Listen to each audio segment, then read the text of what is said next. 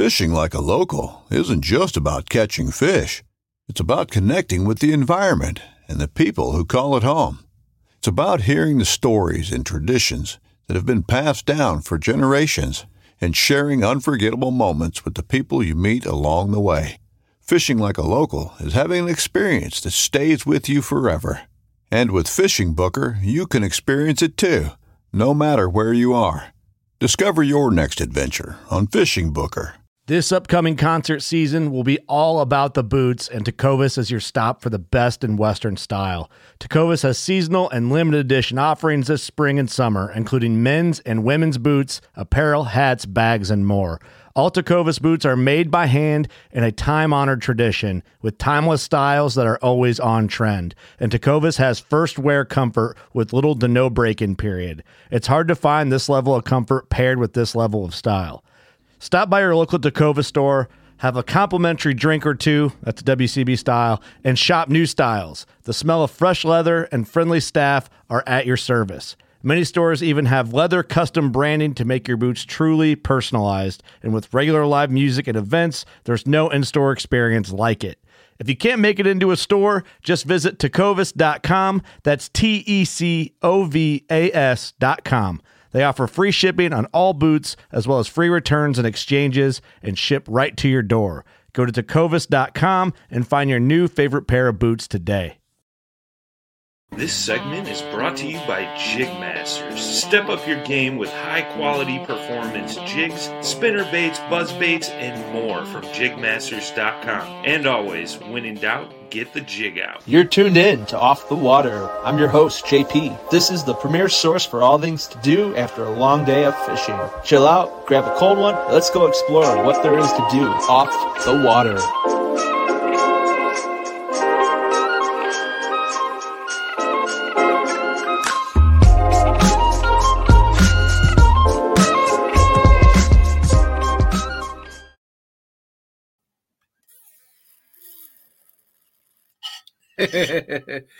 What is up, everybody? I'm your host, JP. Welcome back to another episode of Off the Water. Today, it's our part 2 segment of Lake Guntersville. But before we jump into that, go ahead, give this a big like, give this a share. Let's start spreading the word, man. Get the word out a little bit.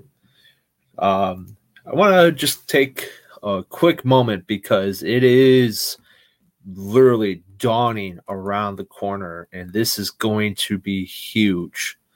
All right. Our Paddle and Fin Trail Series and Clash of Clubs on Dale Hollow. I'm going to go ahead and put up the information right now, and we'll go with just the Dale Hollow event because that's the one that's coming up right now. But let's start here with the Clash of Clubs. All right. So I'm going to pop this up on the screen. All right. So Clash of Clubs, Dale Hollow Lake. All right. $225 per team. Top 5 teams are paid. All right. 50 clubs, if not more. And we are now doing it to where you can send more than one team per club of 3. All right. But let's look at this sweet little number here. All right. This is the graph and payout here. I can't zoom in anymore on it. But the payout, $5,000. And then individual with the biggest bag wins the new canoe Flint. If you're coming down just for the open, all right, first spot's paying out almost, I think, close to, it depending on how many people we get, you're looking at $3,500. There's a lot of money on the line for this. And then you get decked out kayaks too. This is going to be an awesome, awesome event to come and just not only fish, but I mean, who doesn't want the chance to win at all this? I think you'd be crazy not to sign up for it.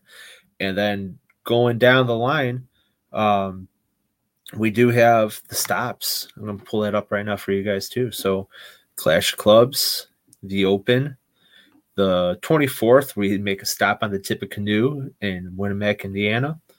Coldwater Chain on May 15th. This is actually updated to 6/18 Madison Chain, Fox River on the 31st of July here in Illinois. Get ready for some fire smallmouth on that lake. Head over to Lake Erie. And then the Invitational Lacrosse in September. So there's really nothing to sleep on this. This is going to be big, man. There's going to be some money paid out. This is going to be a good time. If you want any information about it further along, just contact any of us at the Paddle and Fin podcast, including myself, Brian, Jay. We're all here to answer your questions and help you guys get signed up for all of this. So let's go back. Yeah, the Clash of Clubs and the Open. It's going to be an awesome event. So I hope to see all you guys down there. But now that that's out the way, let's get down to Alabama, man. Whoo! Hold on. Let me drink my coffee because we got a lot to go over. All right. So let's start with the trip itself. All right. Getting down there. Left here, Chicago. It was snowy. It was like 20 degrees. It was just, ugh. Oh, man. All that snow. I was like, it better be gone by the time I get back. So I will say this. If any of you who are listening have driven I-65 going through Indiana, it is boring. I mean, when I say boring, it is boring. There's not much to look at. There's Jesus Loves You on one side, strippers on the other, and then the sex toy shop in between. That's all that's out there. Let's be real. This is what you see on the highway. Okay. But once you got crossed over into Kentucky, for those who don't know, before any of this, I'm a musician. I play guitar. I've been playing guitar since I was 11. Songwriter, producer. I've done it all throughout the course of high school and in some college. And one thing that I felt was very unique. If you guys have never listened to Tyler Childers, check him out, number one. But number two, there's a new album by him called Long Violent History. And it is a bluegrass Appalachia composition. And being that Mr. Childers is from Kentucky, driving through the hills and driving through the entire setting, put yourself in the artist's mind in his creative work when he was composing this album. And it was one of the coolest experiences, not only with the music in the background, but you don't really often get to see the hills covered in snow. And then going through the rocks itself, all the ice jams and icicles that were formed, it was quite the scene to be had. It was awesome. So making your way, get to Nashville, and again, another place that really doesn't see snow. And there's a car from Florida on I-24, Florida license plate, just off to the side of the road, buried. Oh man, I was like, being from Chicago, we get snow all the time. I mean, that's winter. It's cold and it snows here. I can't wait to move south because I hate it, but that's the reality. It snows and it's cold here all the time. So people don't really abandon their cars like that. And here's this car sitting on the side of the road with Florida license plate. So I thought that was kind of ironic and funny, but it is what it is. But finally got into down towards Chattanooga. Man, just it's always going down there is beautiful. Got off on I-24, then started heading what would be southwest on 74, Highway 74. And man, just that entire highway encompasses all the north end of Lake Guntersville. So got there that night and stood in so where my cabin is in Scottsboro. Scottsboro, now looking up the history, there is quite a history to it. So let's dive into that a little bit just to kind of give a background of the lake and of the town itself. So Lake Guntersville, we'll start there. Lake Guntersville is actually the Tennessee River with the Nickajack Dam to the north and Guntersville Dam to the south, or the upper and lower ends of the lake, if you're looking at the technicality of it. Now, what makes this unique to me and to fishing here in the Midwest versus fishing in the mountains. So, when someone says, or when you look at a map and you see the word creek, all right, what comes to mind is an actual, like, little stream that flows in. To us here, that's a creek. A creek down there is an entire lake. I'm just kidding, kind of. But it spans for miles. So what happened was the Tennessee River needed room to expand and grow. So Tennessee TVA, what they did was, or I'm sorry, TWA, what they did was they pretty much bought land and shelled it out. So that way streams that were actually in the mountains had a place to run off and it wasn't flooding anymore. And so as that water pools, we had rain and they had snow. So all that water was coming, think of like a plane. All right. So everything comes and dumps into the Tennessee River itself, which is the main lake, if you will. But there's a lot of smaller parts to the river, or bigger, depending on how you look at it, that pretty much run from the mountains down. And the easiest way to describe this is that these areas they have current to them. So there's always a current. It's not as fast as the current in the main lake or the river. But water's always being pulled away.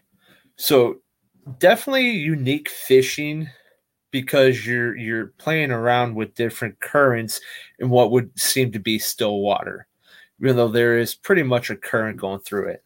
Now, the other thing I've learned is that TWA will pull water in a very anticipating way. So, for example, one day I was out on the main river or on the main lake, and I could go upstream with my trolling motor at about 3.5, 4 miles per hour. I have a weed guard prop, so it does slow down my rate of speed, but nonetheless, I was going about average speed against the current. The following day, with the anticipation of rain and floods, TWA started pulling water and raised the currents. I'm talking when I was trying to go upstream from one spot to another, I think the fastest I could get out of my trolling motor in the current was 2. And that's a significant change. That flow is a significant heavy flow. Now, let's put these two factors together. They're pulling water, water's flowing, water's flooding. What happened down there that happened up here? They got that snow and cold too. So, Unfortunately, I had horrible timing going down there because what was building to be a great week, Mother Nature had other plans. That water temperature prior to me arriving down there and that winter snowstorm was encroaching on 50 degrees. It should have been 50 degrees plus by the time I got down there. Well, that winter storm drew that water down back into the 40s and 30s. So now these fish they were lockjaw. They were thrown off because at first they're moving, boom, it gets cold. They move back and they hold tight. But as much as I did not get the big bass that I wanted, that Garnersville is known for.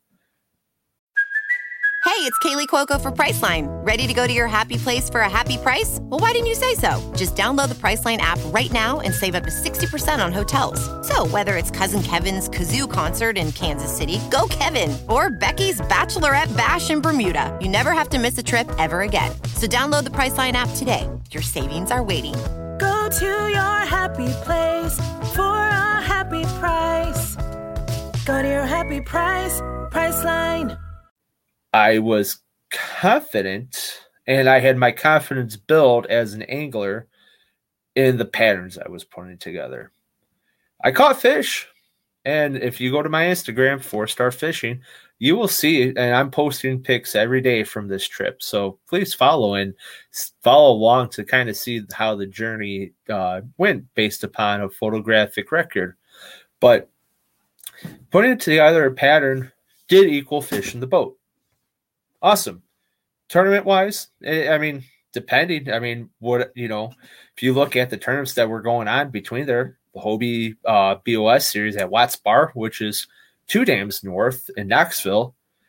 And then if you look at Bassmasters, who were actually in Knoxville on the Tennessee River, offshore smallmouth were the key, what were being caught, but largemouth, there was no real size being caught because of the weather conditions that had impacted this entire river system.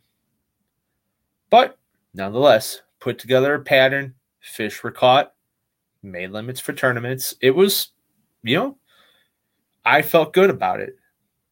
And as an angler, it gave me a little, you're doing good. Yeah, you're not catching a ton, but you're catching fish on a pattern. And that confidence boost just makes me ready for when our thaw out starts here, which it's pretty much in the beginning stages to happen now. So fishing back home locally, I feel a lot more confident in my skill set as an angler and how things are going to go based upon my trip down there. So let's talk about the trip. So day one, went out, did a little bit of exploring. The exploring, now, unless you go to my Instagram and you start looking, you really, really are trying to dig hard. All right. A lot of the spots I went to were given to me by a buddy. Hey, I recommend you go here. Hey, I recommend you go there.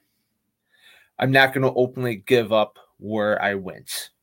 I'll give you a general idea, but I'm not going to say, hey, I went to X, Y, and Z because, this buddy entrusted me, and I'm not going to tell and give up like that.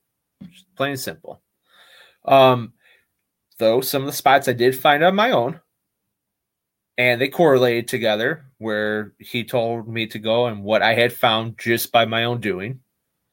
But again, on the podcast and in general, I'm not going to give up those spots. All right. Someone's entrusted me with it, so we're going to leave it at that. So the first night, though, I was in Scottsboro. So I went to the closest launch. Launched there, kind of just got a feel for the lay of the land. Again, it is shallow. Depending on where you're at, there's different types of vegetation, but water was still pretty stained. you couldn't really see it. It wasn't truly chocolate milk, but it had been flowing pretty good prior to me arriving there, and you can tell just based upon the clarity of the water. Tossed around, got a couple bites, one in the boat, nothing crazy. So went back, got everything in order at the cabin, which was an awesome stay there. Shout out to Woody's. That was very, very good experience there. 2-bedroom. I had 1 bedroom to sleep in, the other one to charge all my batteries and fishing gear in. So that was really cool. But all the amenities, everything was good. Day 2, I went to my next location. Now, the next location I went to, it was, when I say fishing is all they do down there, I mean, it's 9:00 in the morning and every stall at the boat ramp is filled. That's awesome. I was able to get a spot, but, coming around back and looking at that launch, oh my God, everybody was there. So, fish this area, very, the layout, and I was live with it for a little bit, but the layout, it was pretty simple. Kind of what I'm used to fishing back home here. Reminded me a lot of the Des Plaines River, not as moving as fast, but just the way the layout was. A couple bridges, but the thing that really threw me for a loop was when I went under one of the bridge. One side, calm, super calm. Once you got past the bridge, it was turbulent. It was flowing. I had a hard time just staying positioned, but again, use that to my advantage. That wind was pushing bait fish, and I was catching fish. Wasn't anything massively big, 12 to 14 inches, but fish were being caught.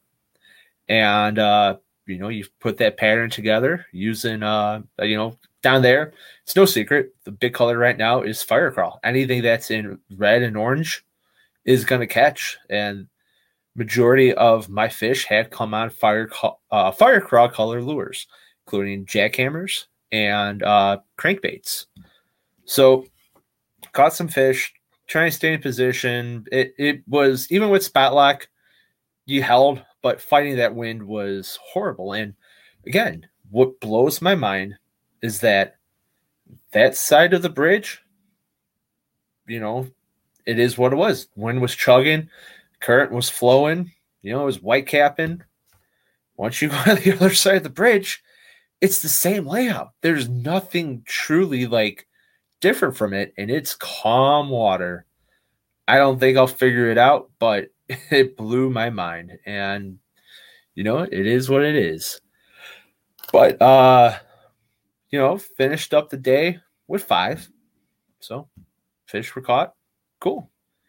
Came on back to the ramp and went about my business for the rest of the day and night.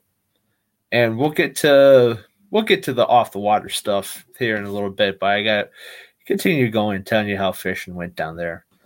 So the now what would be third day, but the second true day of fishing, I went to actual town of Guntersville, and I put in at a spot where Hank, this is known, but Hank Cherry caught his big bass at the Classic last year in this spot. Now, this is going to be a testament to not only Old Town, but to the battery I'm running, which is an amp. Now, I'm not knocking anything else out there. I know, Bienmo is out there. There's brands. I just happen to have amp. But retracing my route and following all that distance that I fished that day, I did 13 and a half miles that's using spot lock, that's running back and forth. I did a lot. I covered a lot of water. And unfortunately, as much water as I covered, boop, goose egg, nothing. Not a damn bite that day. Oh, man, not only was that not a damn bite, but I got tore up from that sun. And I thought, here's the thing. I'm in the sun a lot, but I think it was a combination of wind and sunburn together because my ears were burnt. Obviously, you could see kind of like, you could kind of see it over here where my sunglasses were. I got the coon eyes and all that, the raccoon eyes from where my sunglasses were and the marks. But my ears, I was like, man, what happened to my ears? My ears were so burnt just from the sun and the wind. And I'll be honest with you, I didn't think I was going to need any kind of buff. Well, I thought wrong. So after striking out, went back to the launch, got everything packed up, went about my way. The next morning, I stopped at, shout out to Scottsboro Tackle Company. I stopped at Scottsboro Tackle and got myself a Boss Buff that was out there. Sam Jones, what's up? But got a Boss Buff and, paid $12 for it when I have like 80 back home. But yeah, I quickly learned that sun and wind together and my skin was not having it. So that did remedy the day of wearing that Boss Buff and, keeping your skin protected. In all honesty, I mean, I didn't realize that bad. I don't know what's changed within my skin, from last season to now, because I never get like that. But it was kind of an eye opener. So wear your protection out on the water because your ears will thank you later. So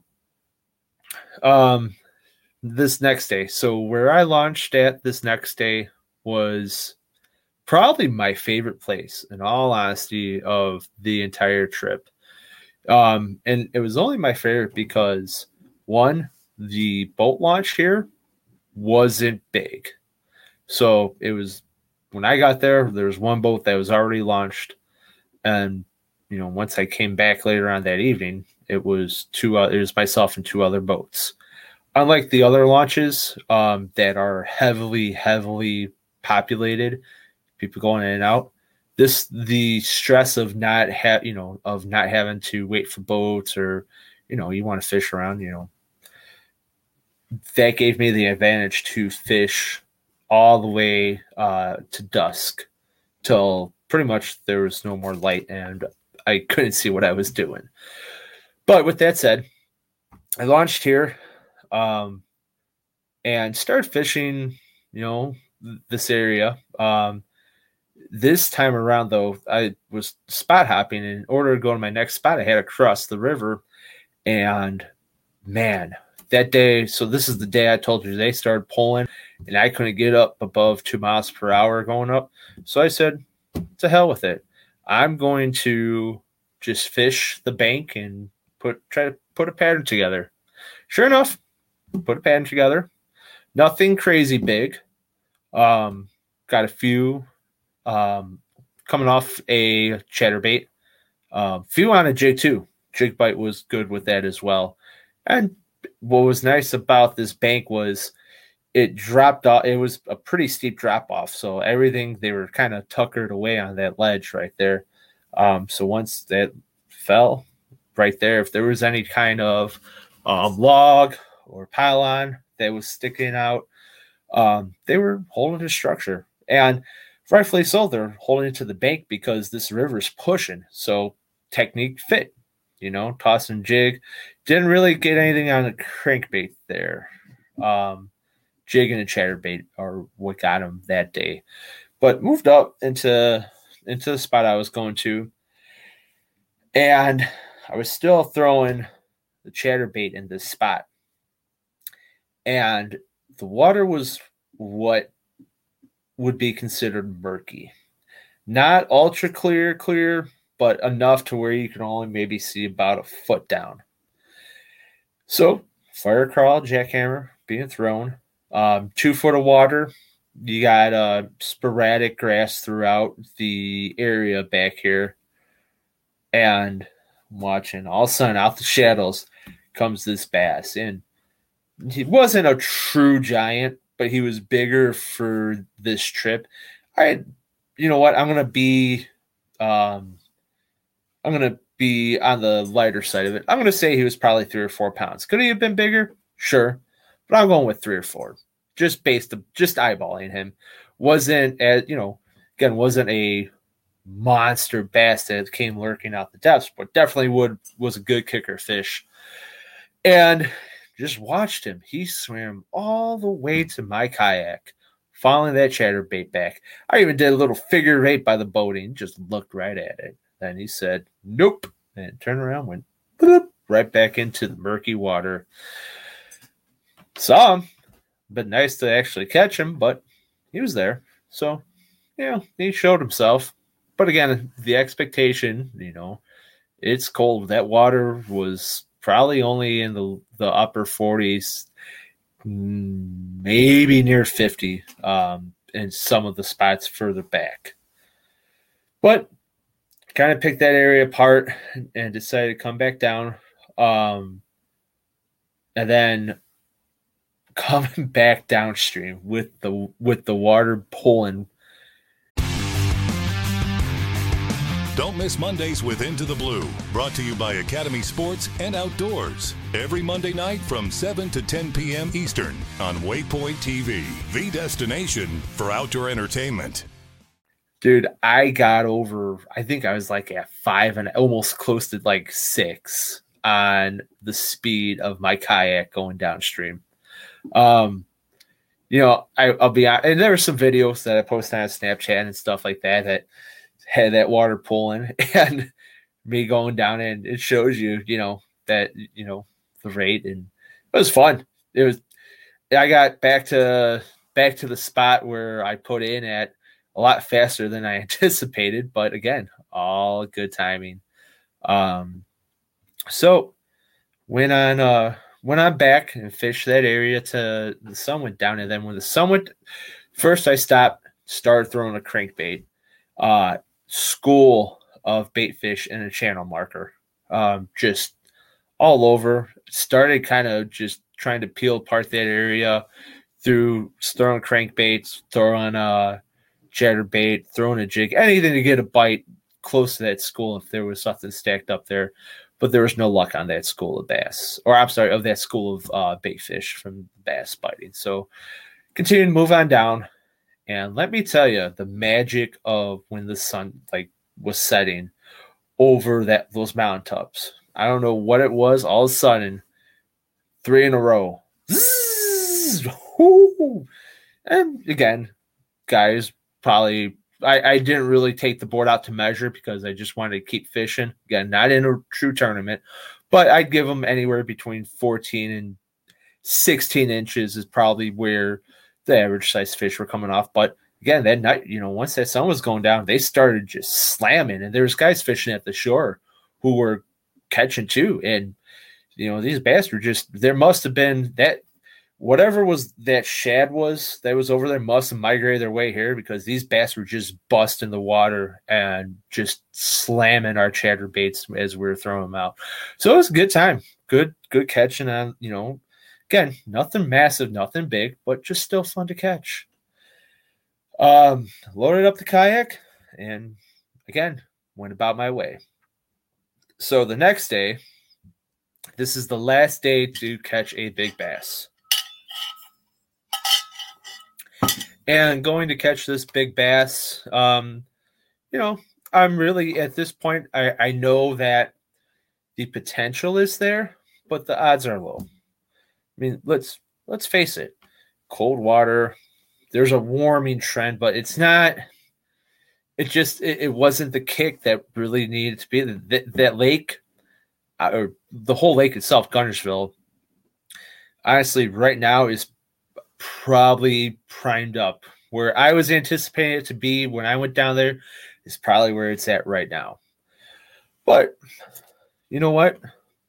I got to go fishing with one of our hosts, Jimmy Skinner. And man, did we have a blast. I mean, come on. You're down there. Of course, you're fishing, but you're just having a blast, just BSing the day away, just talking about the ins and outs, life and podcast life and fishing life and home life. And, really, again, because I'm in Chicago and he's down there, we don't get to talk like that. And, man, it was just so cool just to go and decompress and just hang out with him, man. Awesome guy. Jimmy is a hell of a stand-up guy, and getting to know him on a personal level was awesome. I thank him for the day, taking me to some of his spots and again, putting another pattern together. Everything was reaction bite. That day, everything I caught on a crankbait, and that bite turned off. All right, after like noon, forget about it. Nothing was happening. You were fishing. You were literally fishing because nothing was biting. Nobody around. Nobody was getting anything. But still, nonetheless, man, we enjoyed ourselves. We had a ball, and that was the last day of fishing. Headed home that Friday. So on my way home, stopped at the world's slowest Cracker Barrel. But there was a request for from the missus for a couple t-shirts, which in Scottsboro and itself and even Guntersville, they're not very touristy, like, for example, like Wisconsin Dells or like Lake Geneva. I know these are all Wisconsin cities I'm using, but they have like the little touristy place that has like Lake Geneva or Scottsboro written on it. They didn't have that, so I just kind of figured there'd be some kind of Alabama merchandise at Cracker Barrel, and there was. So made my little stop, had some breakfast, and made my way back home. But we're off the water, baby. This is what this podcast is all about. So let's talk about off the water and the history and how this came about. So give you a little history on the lake, right? Told you how fishing went on the lake. Now, let's go ahead and talk about the area I was in, Guntersville and Scottsboro. Let me get a little sip of coffee here. All right. It is story time. So, Scottsboro.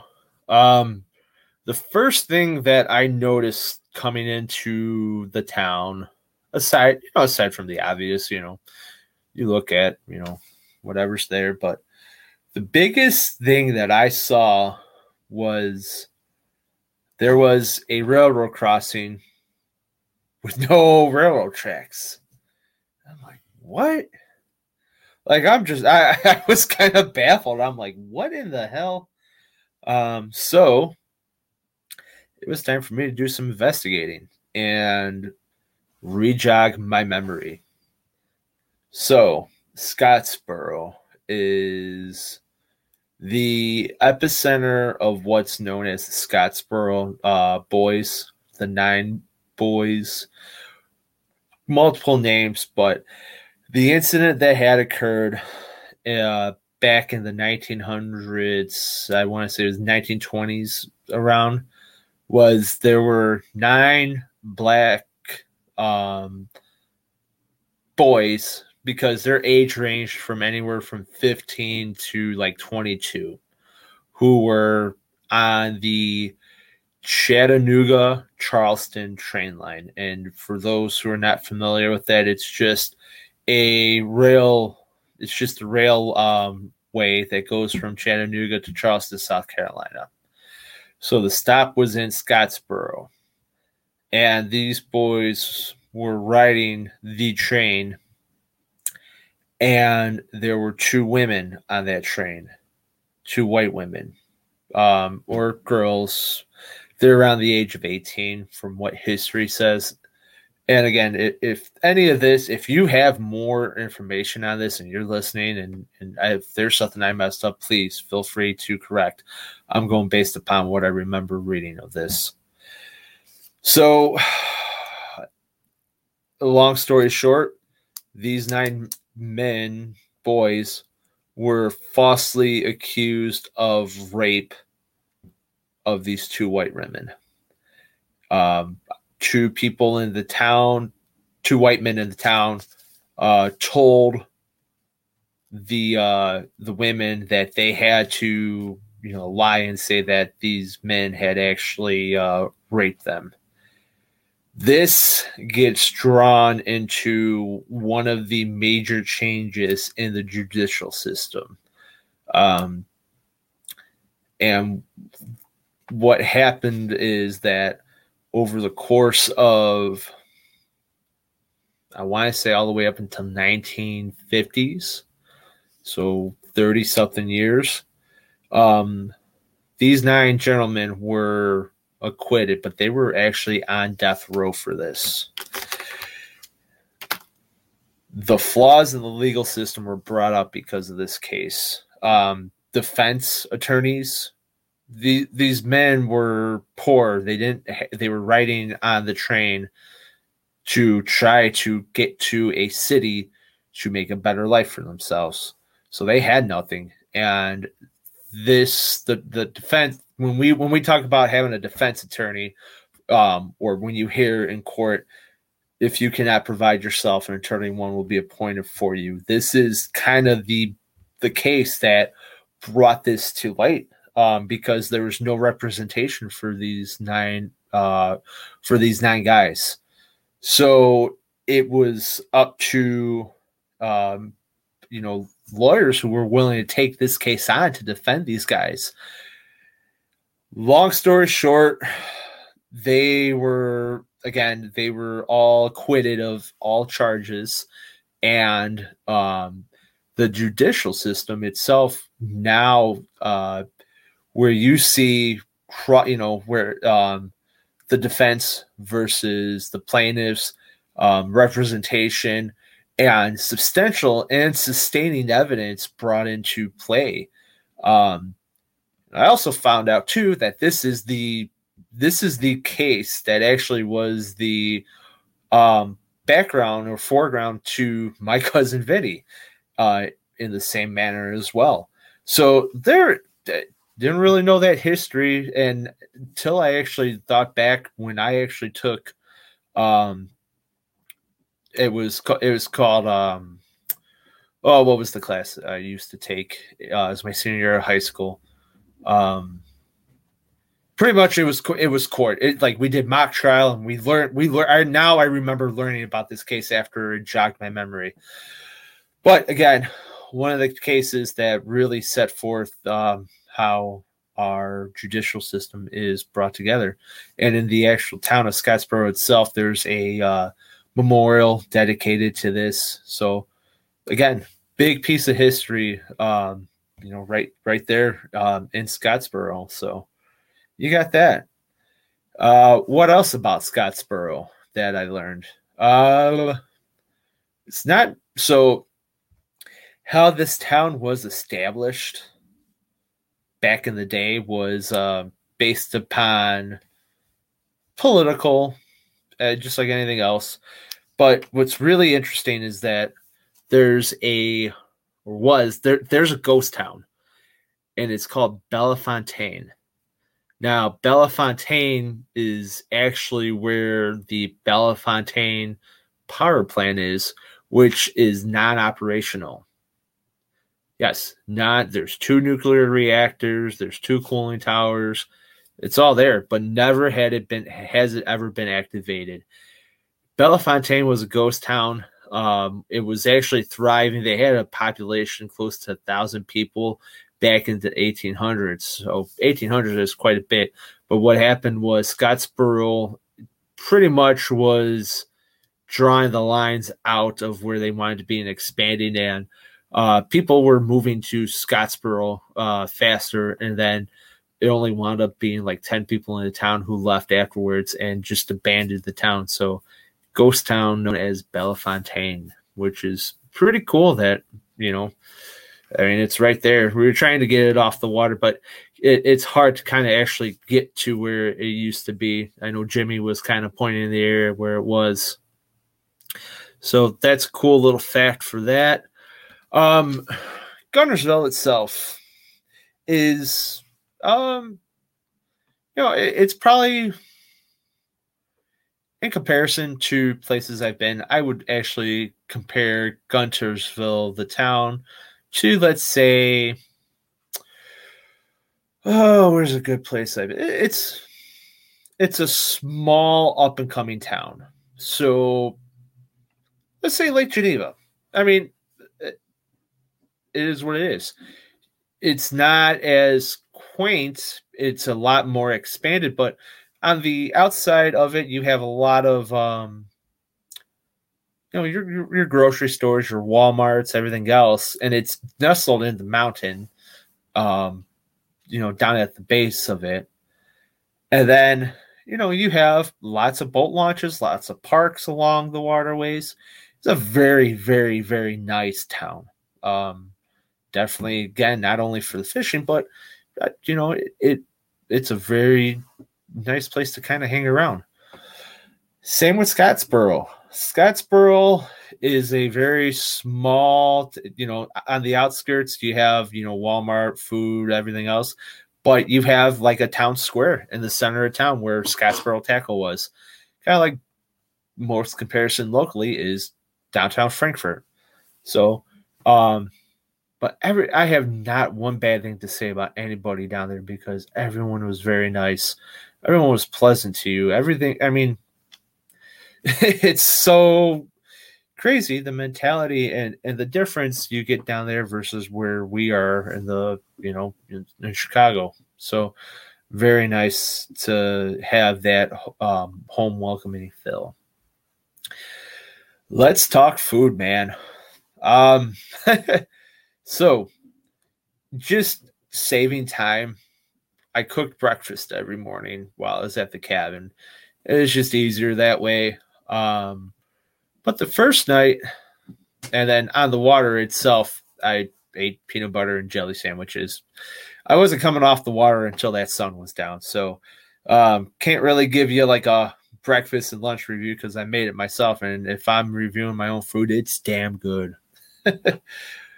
But dinner time, the first night went to what would be considered a chain restaurant that is to like the Tennessee, Alabama Valley area called Jefferson's. And that was in Scottsboro. Very good food. Waitress was very awesome. I remember her name. It was Rachel. And I only remember because it was close to closing time. And I had walked out to go to my truck to leave, and I forgot my food to go. Went back in. They had gotten rid of the food. And I wasn't going to be that guy. Like, oh, I want a new one right now. It was on me. I forgot my food. She was kind enough to go, hey, if you stop in during the week, I'm here all week. We'll call it even. Okay. So I kept that in the back of my mind. Went back to the cabin. I had stopped, got got the groceries to make the food. Picked a couple local craft brews there, which were awesome, and we'll get to that in a minute.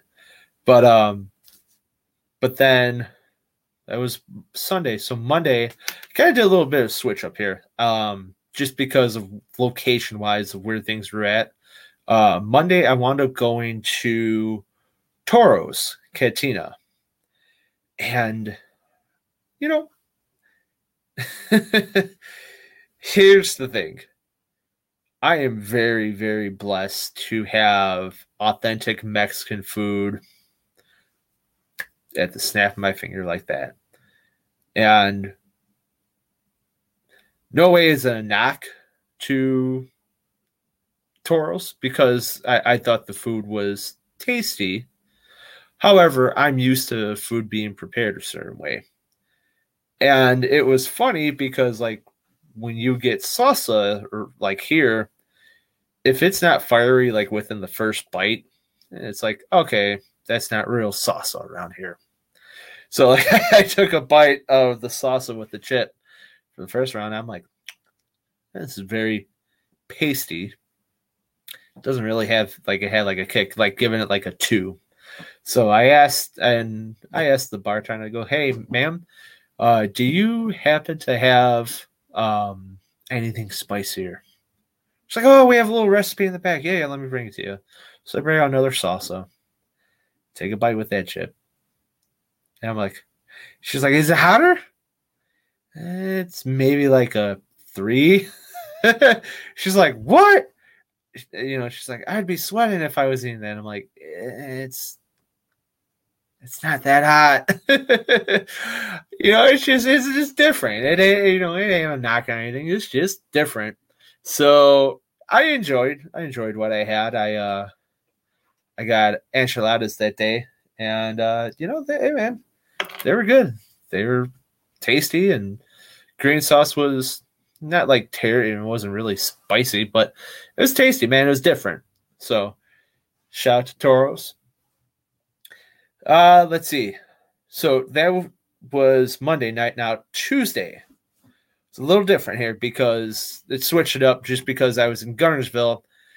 Now, the run between Guntersville and Scottsboro is about half an hour, depending on where you're at.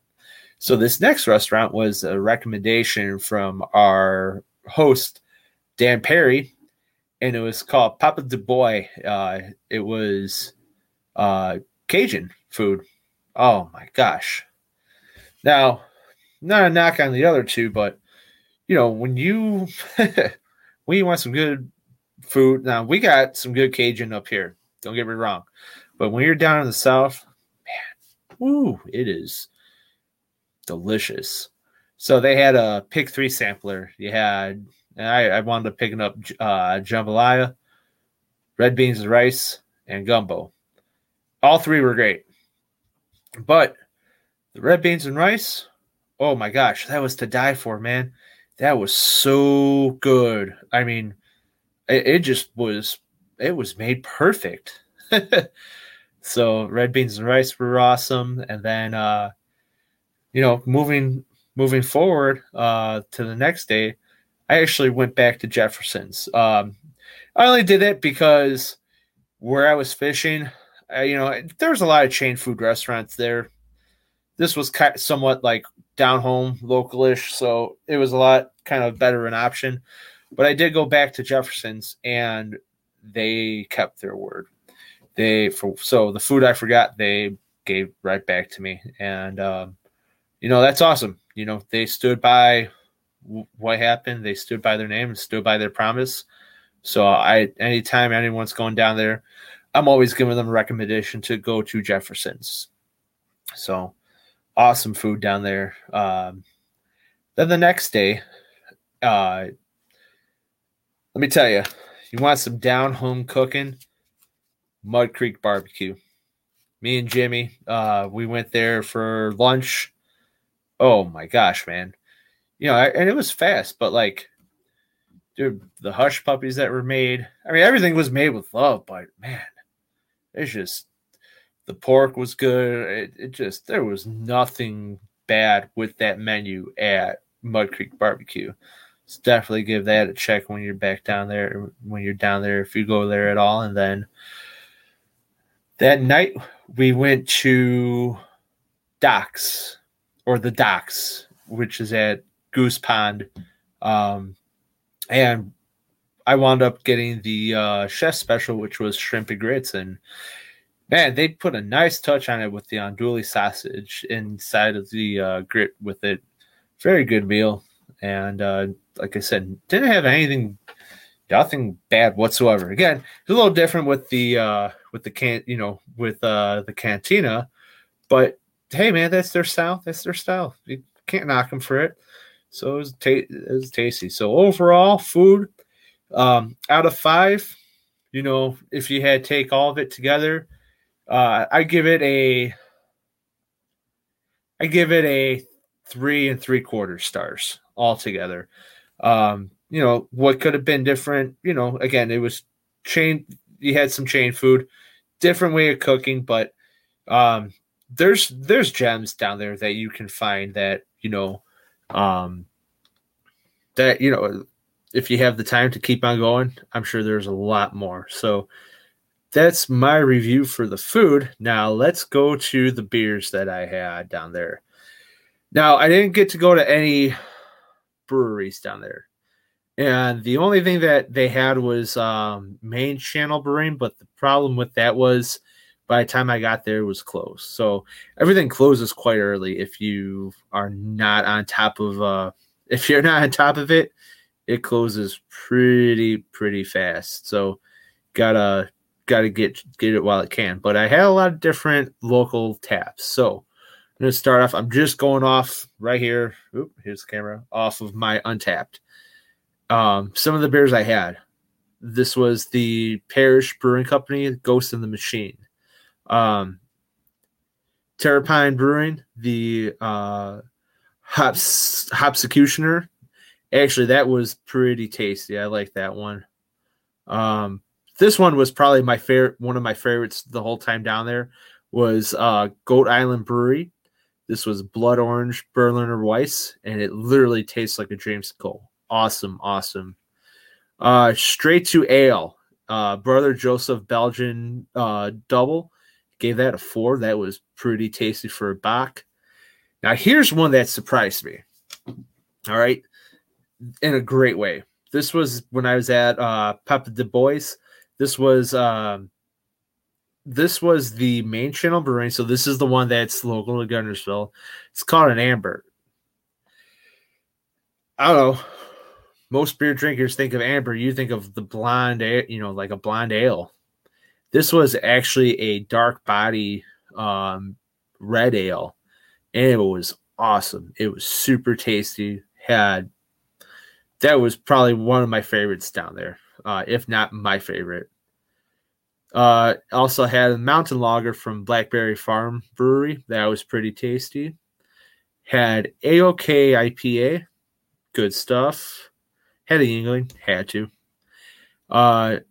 Cheating Heart IPA. Had that as well. That's from Yellowhammer Brewing. That one was pretty decent. And that is it. Unless I'm lying to you. Yeah, I take that back. Straight to Ale. This was the Monkey and Not. And I gave that 4 1/4 rating. That was a pretty tasty IPA as well.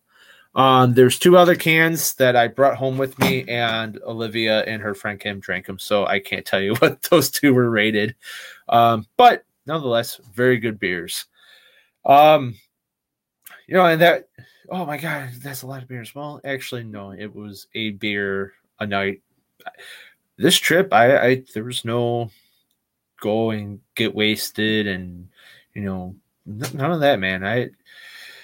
The overall purpose of this trip was to disconnect, decompress, and just kind of get right, man. Get right with spiritually, get right mentally, kind of get away from when I say a lot that's been happening here, it was a lot. So I run away from my problems? Absolutely not. You still got to deal with it. Look, right now I'm waiting on a phone call from the mechanic right now to go get my truck that just got a brand new transmission. Problems are still here. Problems have to get solved, but for that time, it was nice just to get the mental clarity I needed. So, we usually talk about vineyards and other things to do. If you listen to the last episode, those were all there. I didn't really dabble too much into those. However, I will say the stop in Scottsboro itself was awesome. Definitely worth checking out. The stop in Guntersville, just even driving around Guntersville, driving around the lake, it's nice. Scenes everywhere. So there you have it. That's it. No mas. That's it. That's all you're going to get about Guntersville from this episode, at least. But what I need you to do is, you see that little banner scrolling across is 4-Star Fishing on Instagram. Follow that, because that's going to be giving you the picture document or the photo documentary of how this trip went. All right. So guys and gals, until next time, I will see you off the water. Peace. And remember, sign up for our Trail Series event. Yes, the Open on Dale Hollow and the teams. Yep, you got it. You know what I'm talking about. Get signed up. See you later. Bye-bye. Thanks for tuning in to another killer episode on Paddle and Fin.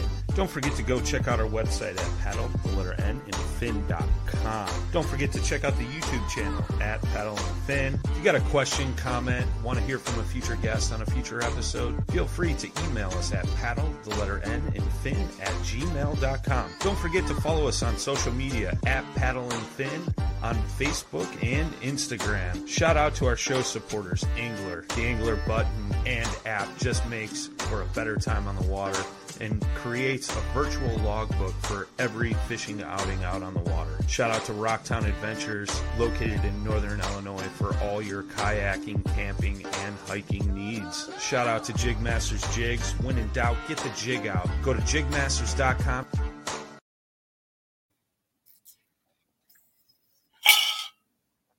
Oh, you're still here, huh? The broadcast has ended. But we know you like doing things off the water. So in 2 weeks, why don't you tune back into Off the Water, see where we're going to be next. Till then, toodaloo.